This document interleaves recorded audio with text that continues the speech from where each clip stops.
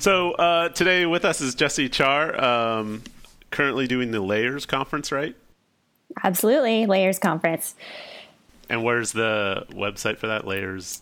It's layers.is or layers.is, however you want to pronounce that. Sweet. And Jesse, you co-founded a iOS design company in the past, right? Yes, that was called Pacific Helm, and we did iOS design and development. It was small, but we had a lot of pretty awesome clients. We worked with like Pantone and Airbnb and Target and a bunch of other cool companies like that. And then when did you start the Layers conference? I started the Layers conference in 2015. So we're about to produce our fourth event. And was it always like purposely opposite WWDC? Yeah, that was kind of the initial concept. So actually, when I was running Pacific Helm with Brad Ellis and Louis Mantilla, we always used to host designer meetups during WWDC because thousands of people were coming to town for Dub, but not necessarily attending or maybe not attending all the sessions since a lot of the content is primarily geared towards developers. They do, of course, have design content, but it's a little on the lighter side. So there were a ton of designers in town, and these meetups that we would always have would like attract double the amount of people we had accommodations for. So we kind of got in trouble with every venue that we booked because more and more people were trying to get in. And at the time, our company was kind of being shadowed by an ethnographic researcher from Adobe named Charles Pearson, who is no longer at Adobe anymore. He's at various other companies now. But I was joking around with him about how I should just produce a design conference during WWDC because all the people are there anyway, and we might as well like make something more of it and something beyond just getting super trashed at nighttime. And I said that very in passing. And then a few years later, he kind of came back to me and was like, hey, Adobe's interested in sponsoring that thing that you talked about. And I was like, oh, whoa. Yeah, they brought me in for a meeting to talk about it, which I thought was going to be very casual. And it was instead a pitch meeting that I had to kind of do on the spot. But I guess I did it well because they helped us fund our first year and have been sponsors ever since then. Not to promote Adobe too much, but they've been pretty awesome to us in the past. How big is the conference, like in terms of numbers? Is it like 200-ish, 500-ish? It's like between 200 and 300 every year. It kind of depends, on obviously like what our reach is for the year. But I'd say like 250 is like the good average size that the conference usually ends up being. So it's, small, but a good amount of people. And then the conferences, the Apple one moved down to San Jose, right? Yes, Apple moved down to San Jose last year, and we moved down with them, or followed them there. Are you going to do it in San Jose this year too? Yeah, so last year was our first year in San Jose. We weren't sure how it was going to go because it doesn't quite have the glam appeal of San Francisco, but we actually really liked it because the weather was really nice. It was easy to walk around. Everything is flat and sunny. So we're having it at the same venue, the Montgomery Theater, this year, which is like this really beautiful historic theater in the heart of downtown San Jose. Do people literally go to both? Like, some people do, which is a lot of money. But yeah, people go to both. There are a lot of people who are maybe designers and developers or indies who get a lot out of both events. We've had several people every year attend both, and like I don't know how they do it because I always get a pass to WWDC as well, and I guess by virtue of that I also attend both, and man, it's exhausting, but I mean there's a lot there, and if you can do it, if you have enough coffee and brain power, it's awesome to attend both. How long is the Layers conference? Is it one day or is it several days? So we refer to it as a 3-day conference. It really starts like that Monday evening with a registration party, and then the talks take place all day Tuesday and Wednesday of that week, which is June 5th and June 6th. Mm-hmm. And then we close it out with a big party at the end. So it's like two full days of talks and then like a half day worth of like fun parties.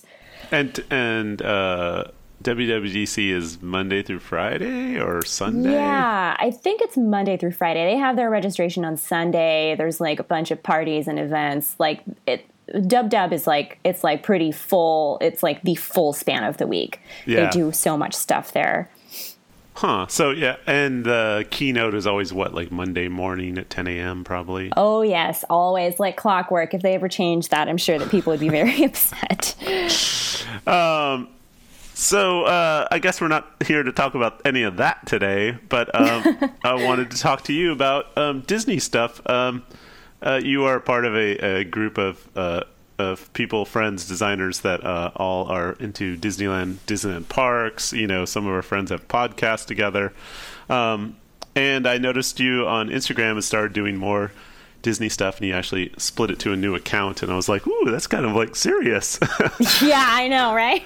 and I was like, I'm into this stuff somewhat, and I just thought it'd be fun to talk about. So, like, where do we start? How did you first fall in love with Disney stuff? Well, when I was really young, I lived in a city called Santa Ana, which is about 10 minutes away from Disneyland. Born in Long Beach, moved to Santa Ana, so I'm like kind of an Orange County person, I guess. Mm-hmm. So from the ages of like 3 to 10, I lived 10 minutes away from Disneyland. Like, we could watch the fireworks from our backyard. That's how close we were to it. Wow. And back then, like in the early 90s, you could get annual passes for $99 a year. That's right. For my parents, it was like the obvious thing, because like, what satisfies a small child more than just like going to Disneyland whenever? It was super close. It was pretty affordable. And so I used to go all the time, with my parents, with my grandmother. It was kind of like a weekly event for us. Like, we would go there for dinner, or we would just go there in the evening. And so that was my first entry into it. I kind of grew up there. It was like my stomping grounds as a child. And then my parents very brutally moved us away from Disneyland. They moved us up to Washington State. Oh, God. When I was younger. And it was horrible. And then I just didn't go for years and years. And then however many years ago, let's say like within the last decade, I started going again. Because when you're an adult who has an income, then you can do whatever you want. And for me, it was just going back and going to Disneyland, the same thing that I did when I was a child. Was there ever a time when you were a kid that it was like rare and exclusive, or did you just grow up soaking in it with year passes?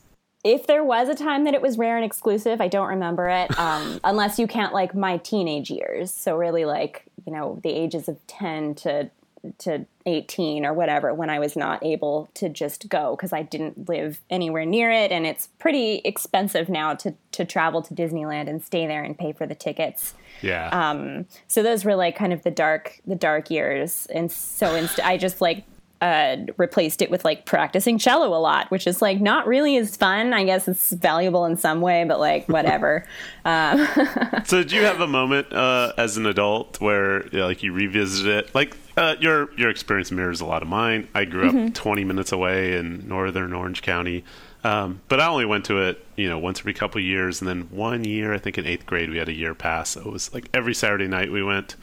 And then we didn't do that forever. And then I didn't go for 20 years. But when you come back as an adult, did you have the epiphany of like, especially working in design and stuff, that like, holy shit, they do a pretty good job at this? Oh, absolutely. I think that like, when you're a kid, you're paying attention to all the rides and the characters and the snacks and churros and everything like that. And obviously like, it's wonderful. And there were some subtle design things, like the way that the music kind of follows you around and everything feels very seamless, like traveling from land to land, that I did notice when I was younger. But when I was an adult and I went on my like first friends adults trip, I think in my early 20s, the things that I started loving about Disneyland were like queue management and the way that they like when a parade is about to happen, like all of the cast members, which is what they call the employees who work at Disneyland, like are just so good at setting everything up and like redirecting like tens of thousands of people without it feeling like tens of thousands of people are being recorralled. I just think about like there was one time I live in San Francisco, kind of close to Union Square, and there was like a Christmas tree lighting ceremony that I got stuck in. And I was like getting like trampled and jostled by like very tall men, and it was so uncomfortable and honestly probably dangerous. And it's just like, that's how normal things are. But at Disneyland, where there's way, way more people, and way more, I guess, motivation for people to get the most out of what they're doing there, like there aren't really any problems like that. Like everything is pretty solved. They do a great job. Everybody there is really happy. And it was just those little details of just like operational smoothness that became like super incredible to me as an adult. Did you go to California Adventure early on? Ooh, I didn't go to California Adventure until 2005. That's still kind of early. Kind of early. A lot of the original wacky stuff that they did was not there anymore, but it was definitely like significantly cheesier than it is now, and weird, and like a lot of head scratchers. And in fact, like, you know, I went there when I was 18, and even then I was just like, what is this supposed to be? I hated it. I used to hate California Adventure. Now I love it. Yeah, it was like cheesy carnival-y the first time I saw it. But it's interesting to see them make a new park with these sort of crowd management ideas in mind. I've sort of seen it evolve, and it's sort of like, it's kind of like a great place now and super fun, especially having an older kid as a daughter. Like, she loves that side more than Disneyland because she's sort of grown out of, you know, the other side. But yeah, like they're very good at people flow there. Oh, they're so good at it. And I mean, like, obviously there's going to be situations where there are crowd crunches and you're getting knocked into by angry stroller people. But considering how many people there are and how much money each of those people are spending on like crafting their perfect, you know, family vacation, like people are super well behaved. Like they managed to foster such a positive environment with so many different humans. It's very, very impressive. Yeah, they really strike a good middle balance there. About how often do you go these days? Ooh, I probably go a couple days every month. I don't even live in Southern California. It makes no sense. I mean, it makes a ton of sense to me. Well, we live in a time of $50 flights and stuff. Like. Exactly. So I have an annual pass, which gets me in most days of the year, save for, you know, Saturdays in the summertime. But my business partner, Elaine Powell, who co-organizes Layers with me, she lives in Long Beach, which is about like 25 minutes away from the park. And we like commute up and down to work with each other. So every time we're working down in Long Beach, it has to include several trips to Disneyland, which can be as thorough as like a full day in the park, or just like going in for dinner and a parade, or literally just sitting on a park bench eating a churro and like watching people pass by. I was going to ask, what is your, let's say you have 4 hours to kill. What would be your perfect 4 hours there? I feel like you need to be more specific. Is this like 4 hours in the morning? Is it midday? Like, what day of the week is it? Who am I with?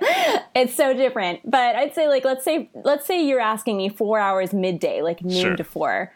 I'm going to go in. I'm going to probably grab some sort of like either cold or hot beverage, whatever the weather calls for. And I'm going to go and sit on the Mark Twain, like that big white riverboat. Oh, wow. I'm going to do that a couple times. I really like riding that boat. It's not the most popular ride at Disneyland by any means. There's always space on it. There's never a wait for it. But it's one of my favorite things because you really feel like you're somewhere else. And I mean, like, it's cool. You're on a real boat, having a real boat ride on a fake river, but it doesn't look fake when you're on the real boat. Like, it feels fully real. I love it so much. It's one of my favorite places there. I'm definitely like a little bit of a ride monster. I love all of the roller coasters, but I don't do those every time. I kind of save those for when I'm feeling like I need that adrenaline rush. Otherwise, I'm very, very chill at Disneyland. I love just finding places to sit and people watch and just kind of exist there. It's like my Central Park. Do you have a realistic worry in your mind that if you ever like retired, you just go there every single day just to live in it? Like, yeah, I'm kind of already there, Matt. who is like the Thinking Machines guy who like helped invent Java? Not Bill Joy, the other guy. Danny Hillis, I think. Yeah, I don't know. I think he like helped start Sun and a whole bunch of companies, and he's very famous for lots of early Silicon Valley stuff. But I remember reading his life story in some book, and I think he got fired famously from some Apple or Sun or something, and he spent 6 months going to the park and just sitting on a bench. And in the book, it was made to sound like how pathetic his life had become. Like everything went wrong, and then he went and did something great afterwards. But for the 6 months, he stalled his life, and I just kept going, that'd be so fucking rad. It is. I don't know. Yeah, that's not a failure at all. The only true failure is calling that a failure in life. Like if you have the means to just sit on a park bench or do whatever the F you want every single day, like that seems like the true meaning of success to me. Yeah. But I'm a very lazy person, so. So, like, how deep into the Disney stuff are you? I know you've traveled to all the other parks, right, or most of them?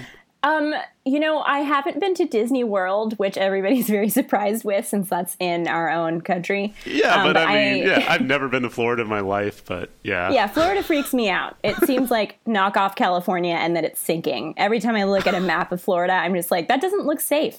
Doesn't look safe. There's alligators or crocodiles or whatever. The weather's always like way worse than here at any time. Yeah, it's always some like extreme form of weather. Like, I don't know. I'm a California person, so it freaks me out. But I have been to Tokyo Disney Sea, Tokyo Disneyland, and Disneyland Paris. Nice.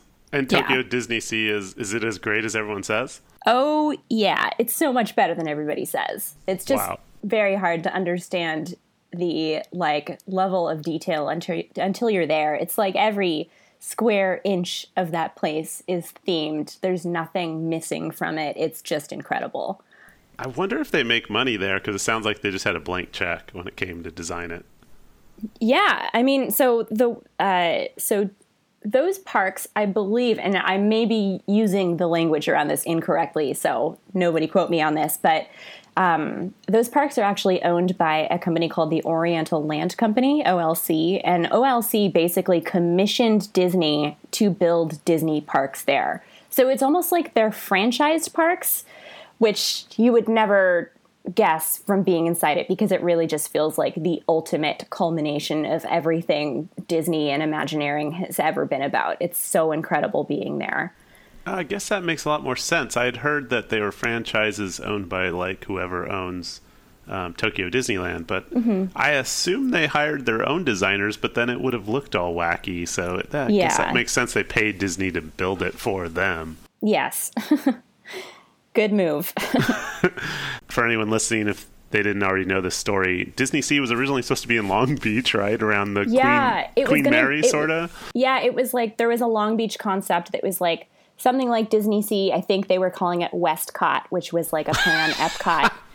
And for whatever reason, Long Beach was like, no, we don't want that, which was a terrible mistake. What a Long Beach, man. I mean, you're supposed to go to Disneyland for a day or two, then, take a 20-minute shuttle and get on a boat and go on a cruise to Mexico or whatever, right? Yeah, would have been so cool. Yeah. And 2 parks, that would have been remarkable. And I guess they sort of try this in Florida. I know friends that go on Disney cruises and they end up, going to the parks for a day or two, and then there's some sort of shuttle to the coast, but it's pretty far. Mm-hmm. I want to talk to you specifically about, I'm trying to think, maybe 2 years ago, I was on a trip to Disneyland and I saw someone wearing something that was sort of, I know I've heard there's a strict no costumes rule. No costumes, I think above the age of 14 or something, but yeah. Like, you don't want it, and it makes sense. It's a practical rule. Like, you don't want kids to be confused by an adult dressed as Cinderella, that they're not working at the parks. And I get that. It can be very confusing. And I remember, going to Disneyland and seeing, a girl dressed like, I guess maybe it was Snow White, and she was wearing primary colors, and it was just kind of evocative of Snow White without being a costume. And then I later found out this is called bounding, right? Yes, Disney bounding. It's a huge thing. Yeah, there are like celebrities who do, like real celebrities who do Disney bounding now. And it's like the way of circumventing the no costume rule. So you can dress similarly to a character, which is often color blocking, like modern day or vintage clothing in a way that looks like a Disney character, but would not confuse a small child. So for Snow White, you could wear a yellow skirt and a blue shirt and some sort of like a red cardigan or something like that. And it is very obviously Snow White, but it like inspired, but not Snow White specific. I was surprised to see it on the Disney blog. Like the last time I looked at it last summer when I was like planning a trip, they had like bounding ideas for this summer, and I was like, oh my god, they're like totally supporting it and approving it. Yeah, I mean, I think that Disney has figured out that a lot of their dollars are coming from like young people who are just going with their friends and not exclusively families. So really any opportunity they have to encourage people to get into the parks and pay for all those churros and, have a fun time dressed up, they are taking advantage of, which is very, very smart. But it's not an official Disney thing, but it's very widely accepted by Disney. And do you do that from time to time? I have before. Yeah, of course. Why not? Would you shop specifically for new items to fit that mold, or find it in your current closet? A little bit of both. So I have,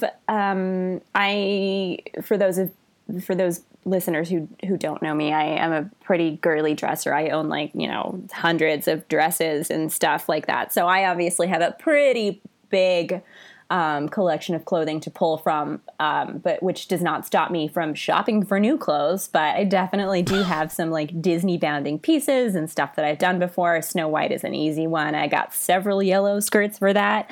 And we've done some more intricate ones as groups. I have a large group of friends. We all did a Disney bound as the Mickey Mouse Club. Oh my God. A year or two ago. It was very epic. I'll use the photo of that for this podcast image. Yeah. It is you guys look like the fucking Reservoir Dogs in it. Like I know.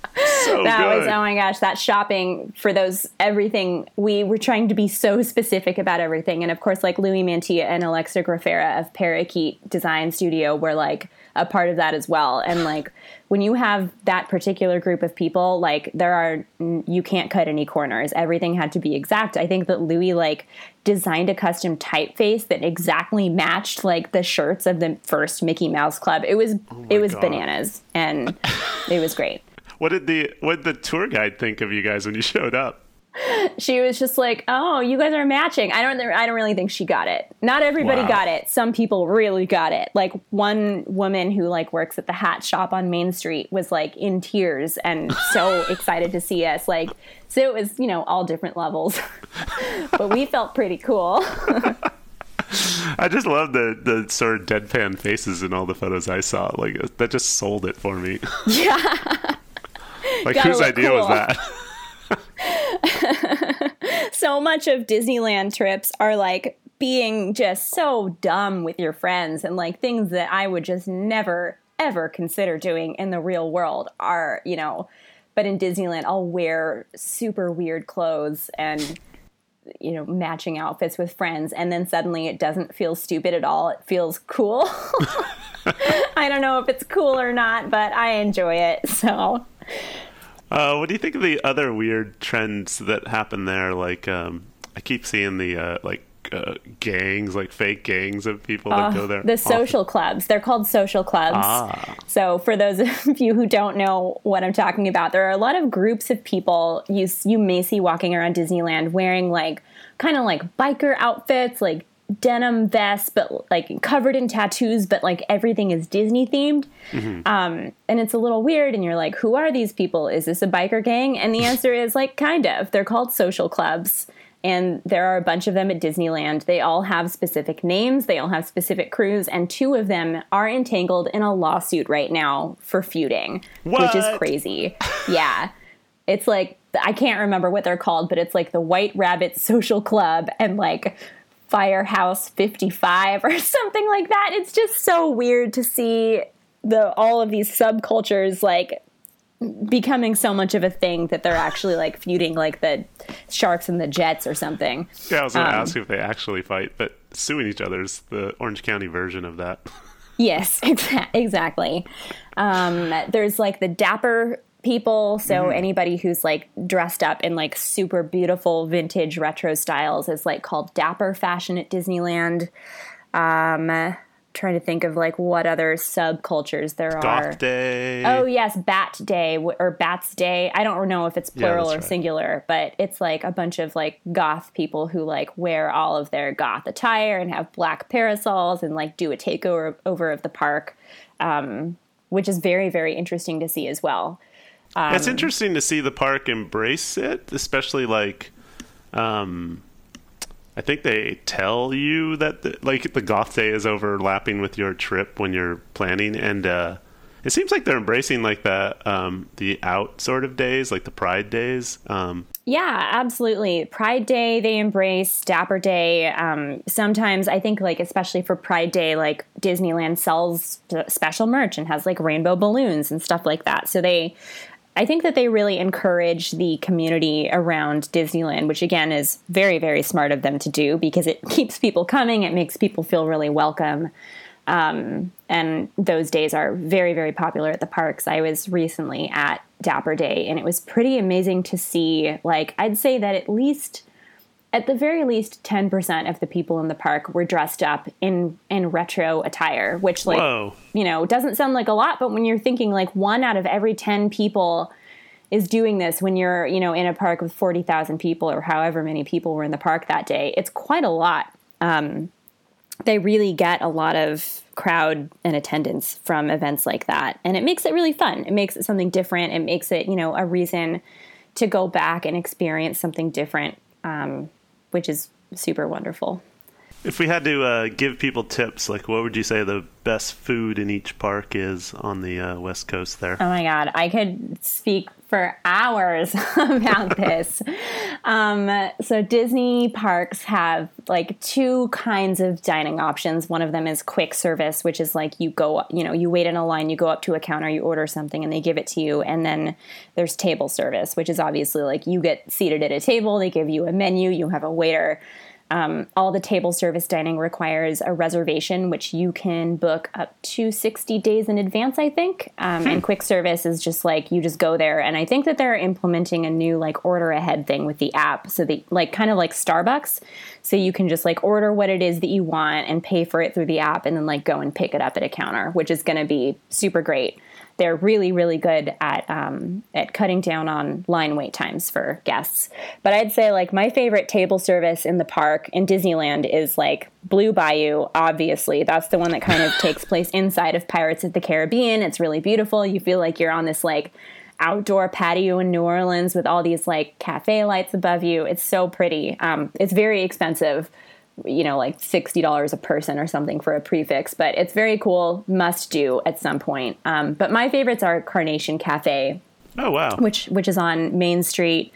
It's like kind of on the casual side. You get like a turkey sandwich or like a fried chicken dinner or something like that. And I was say, are they famous for the chicken? Is that them? No, that one is Plaza Inn. Oh, okay. Plaza That's across Inn the way. is the one, it's kind of near the entrance to Tomorrowland. They have great fried chicken. It's quick service, so it's like cafeteria style. You just go in and grab whatever it is you want. And there's a secret of the fried chicken, which is that you don't have to order the entire fried chicken meal. You can just buy one piece of fried chicken for $3.99. It's a secret. Ooh. I'm revealing it here I right didn't now. know it was a quick service. I thought you had to get reservations to get the famous fried chicken place. Huh. Yeah, the reservations are only for the not princess breakfast. I think it's regular, like character breakfast in the morning, which is like a breakfast buffet. But then after that, for the rest of the day, it's quick service, and you can get that fried chicken anytime you want. I'm gonna hit it next time. Yeah. What is your favorite weird quick service meal? Favorite weird quick service meal? Ooh, gosh, what's weird? Like I found outside of Haunted Mansion is the thing on the water where you can get a lobster Harbor roll. Galley. You're not supposed to be telling people about that. That's my hidden spot. No, that is one of my favorites because there's nobody ever there. Like getting a halfway decent lobster roll in Disneyland wasn't something I ever planned to do, but it's there. It's pretty good. Yeah, it's pretty good. And my favorite thing to do at Harbor Galley is let's see, if you're there on a day where they have a Fantasmic show happening, which is like the nighttime water spectacular in New Orleans Square, there's this big like pirate ship called the Columbia that is docked at Harbor Galley, that restaurant.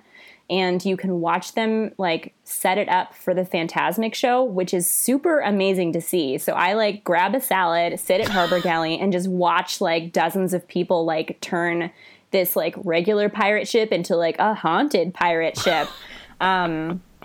The thing that's amazing about it, though, is that, like, you know, it's a Disneyland ship. It's on some sort of a track in a fake river. But the ship is, like, for all intents and purposes, like a real ship. So all the pulley systems and, like, rope ladders are real. And they use all of that stuff to, like, store stuff and hoist stuff out from the bottom of the boat. And, like, it's really cool to watch because you realize that, like, there's a level of authenticity that Disneyland brings that I think a lot of people who haven't been like just assume, you know, everything is super fake, everything is super manufactured, but like the ships that they have are real ships that could go out into real water and like, you know, do their job. So yeah, that's, you know, not food related kind of, but Harbor Galley, great place. Get the lobster rolls. They also have like a lobster chip thing. It's like a potato chip nachos with lobster on it, and it's very good. And what was some of your favorite sit-down places? Aside from Blue Bayou and Carnation, actually Cafe Orleans is like one of my favorite places too, and that's also in New Orleans Square. They have amazing French fries. Oh my God, those French fries. They're like covered in cheese and garlic, and I could just eat them all day long. I tell parents always that's like one of the best quiet places to have a lunch. Like when you have a kid running around, there's just noises everywhere. Just like pausing for 45 minutes in the middle of the day to just chill out. There's usually a jazz band or something there, and it's like so relaxing, and it's not very busy, and it's usually chill. Yeah, you got to give your brain a break. Yeah, there are a lot of spots, and you know, over in California Adventure, there's like a whole like not really a food court because it's outdoors, but they have like a Mexican place and an Asian place, which I don't think that the Asian one, Lucky Fortune Cookery, is very good, but like non-Asian people are okay with it. So like, you know, that's cool. And what's the Carthay Circle? Is that the place? Carthay Circle's like the fancy one. I can't say that I've had super great meals there, but they do have a lounge that doesn't require reservations, and they have like real cocktails, and the cocktails are good. And snacks and stuff. And that's like a really nice place to just go and sit, usually like when it's the hottest time of day, like from around 3 to 5, because it's not super crowded. You can get like an old fashioned and sit in like an old timey lounge, and it's very, very pleasant. Yeah, I was gonna say they have great cocktails. Yeah. What is your favorite what's in those cozy cones? There's always oh my gosh, the cozy cones. Let me talk about the cozy cones. So in Cozy Cone number 1, they have like my favorite. There's like 5 of these, you guys. I won't go through all of them. They have my favorite drink that's in, like non-alcoholic drink in Disneyland, which is the Pear of Dice soda, and it looks like this like horrific like magenta sugar bomb, but it's actually a really good refreshing drink. I think it's better than the mint julep, which everybody talks about, and it's like a pear mint soda. It's so good. There's never a line. And it's not super sweet. It's not super sweet. And you can also ask for it with less syrup because it's just like a syrup in club soda. But it's very, very good. Wow. And then all the way at the other end at Cozy Cone 5 is the Pop Cone, which is like the popcorn one, obviously. And they have flavored popcorn. So you can get like a buffalo sauce, like spicy buffalo popcorn, Parmesan garlic popcorn, pizza flavored popcorn, sriracha flavored popcorn, and then my favorite dill pickle flavored popcorn. Yes, I've had that. That is amazing. Yeah, it's so good. And then in the middle, there's like, you know, like bread cones with chili in them, and the lines are always long, so I don't bother. But I'm all about the Pear of Dice soda and the dill pickle popcorn. Do they rotate like new stuff in ever in those things?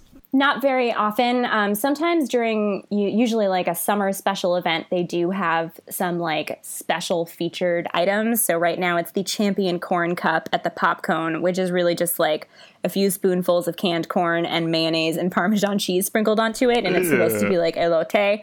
And it's like, whatever. Not, it can't all be winners. They have like a spicy turkey meatball cone right now at the middle, I think at cone number 3. Or 4. I don't remember the numbers anymore. Anyway, I should know this better. I like that they have a place for like food experimentation because it's... Oh, they do it all over right now. One of the coolest ones that they have, which is like not the best tasting, but is a totally decent meal, is at the Lucky Fortune Cookery, which I just like slammed on for not having great Asian food. They do have this really cool noodle dish. It's like a noodle salad. And the noodles are like these kind of translucent purple noodles. And when you squeeze like the lime dressing onto it, the noodles turn pink. They like change color right before your eyes. And it's super amazing. And it's, it's pretty cool that they're doing like a Vietnamese noodle salad that's like themed for Pixar Fest and changes color. Like it's very magical. It's clearly a very inexpensive way to do things because I think that they just boil the noodles with red cabbage. And then that's what like makes that cool chemical effect happen. But they do a lot of weird stuff, weird experimentation with flavors and foods, and they're getting better at it because I think there's a lot of Disney food bloggers now who are covering all this stuff, and it's just like another way to bring people into the parks multiple times per year. Yeah. How has it been with the Star Wars land going up? Is like the river back? Like, can you go around it? The river's back. Yeah, everything is pretty much back in place, and they haven't really sectioned off, that construction area. It's not like imposing on Disneyland anymore. So you can kind of like, if you're there and you're on Big Thunder Mountain Railroad, you can like see over the highest peak when you're like going on that ride. You can like see all of the construction for Star Wars Land, and it's pretty epic looking. Quite excited for it. I'm very worried that it's going to make Disneyland more crowded than it is able to handle, because Disneyland is already a very, very crowded place without a Star Wars property. Well, I mean, they have Star Wars stuff there, but without, Galaxy's Edge, the Star Wars land there, it's going to be absolutely insane. Yeah, I was kind of wondering why they didn't put it on California Adventure side, because it seems to have more room, but... Yeah, or just like make another separate Star Wars park for it, which like in the industry, which I'm not even a part of, we call that a third gate. So like each ticketed park is like called a gate. So like Disneyland Resort is a 2-gate resort. Disney World, I think it's like 4 or 5 gates. I haven't been. I don't even know how many parks are there. Tokyo is 2 gates. So everybody was like, why didn't they just put a third gate up? Which is like a normal thing to say if you're a Disneyland weirdo like me, but all this lingo. Yeah, that would have been smart. Jesus. Yeah, they could have like hooked it to a hotel or something like they do on the other side. Mm-hmm. So I guess if people want to get into Disneyland, or visit these parks, what is your advice when people go? I feel bad when people go, I have one day, I'm down in Southern California for some stuff, and what should I do? Because I'm always like, if you could go 2 days or 3 days, that would be way better, and you can be chill about it. Mm-hmm. But what would you tell people for a one-day trip? For a one-day trip, I'd say there's a lot of advice that people give where it's just like, oh, go on a Tuesday because it's the least crowded, or like go on this day. And I used to be like that and recommend like weekdays, but I don't believe in that anymore. I've changed. I think go any day of the week, because the reality of it is that like you're never going to be able to guess how crowded it is, what the weather is going to be like. And I think that placing a lot of focus on like trying to like achieve the perfect day in the park before you get there is just setting people up for potential disappointment. Because, you might go on a Wednesday, but it might be like a Wednesday where there's like grad night and it's crawling with teenagers or like whatever. Like, so all of that planning then just feels like useless, and you get to the park and you're grumpy that it's filled with like tons of people. So I'm like, go whatever day you can go. Go whatever day you're free, whatever, whenever tickets are cheap to fly down or whatever, and start from there. So I'd say like if it's a super crowded day and you're like, F these lines, I don't want to be waiting in the sunshine for all this stuff, then like just take that as an opportunity to just wander around and like do a lot of exploring. Because the park is, I mean, I've been there like literally hundreds of times, which is slightly embarrassing to admit. But I see new stuff all the time, which is super crazy. Like I see new things, I discover new details, and it's a really fun place to just kind of go and wander around and look at weird stuff and just, you know, go in without any sort of agenda. So like that's a thing that you can do if the park is really crowded. That way you're not going to feel the crush of the lines. You're not going to feel the crush of the crowds. You just kind of like explore the area and make all these fun little discoveries. If the park is not super crowded, then go on every single ride as many times as you can, because like take advantage of that while that opportunity is there for you. But it's really, you know, just like do whatever makes the most sense for, you know, your attitude. Which is like, if you're grumpy about like paying a lot of money for subpar food, like you can bring your own food into the parks. They let you bring beverages and food in. You know, don't bring like a bottle of vodka, maybe put it in a water bottle first so they can't see what you're bringing in. But like you can bring food in, you don't have to pay for that stuff. You know, if you hate lines, like don't go on long line rides, just like go on the ones that are short, because I think that everything is like pretty cool to see. But yeah, it's really just, you know, do whatever feels right and don't like try and force anybody else's experience or favorite rides or favorite thing to do in the park on yourself. I think it's just like going in with an open mind and the intention of having a nice time. I think that's really valuable what you said about don't go with expectations, or because there's a site called Touring Plans, I think, which does a pretty good job of estimating crowd levels. And if you go on a dead day and if it's kind of busy because of something, you get disappointed. I'm thinking back to the greatest trip I ever took was like a Tuesday in November, and it was like a couple days after my mom's funeral, and we just had days to kill before we had to fly back. And that was the first time I went as an adult, was my grandmother's funeral. I was in, like, the whole family had regathered in Southern California, and like me and like a 25-year-old cousin was like, what the hell are you doing Thursday? Like, why don't we go? This is weird, but let's go to Disneyland. Like, yeah. And we had like the greatest time.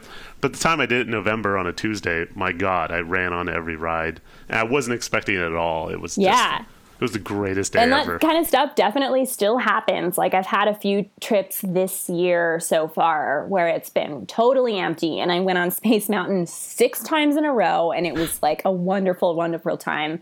But like nobody can ever go in with that sort of expectation, because it's rare.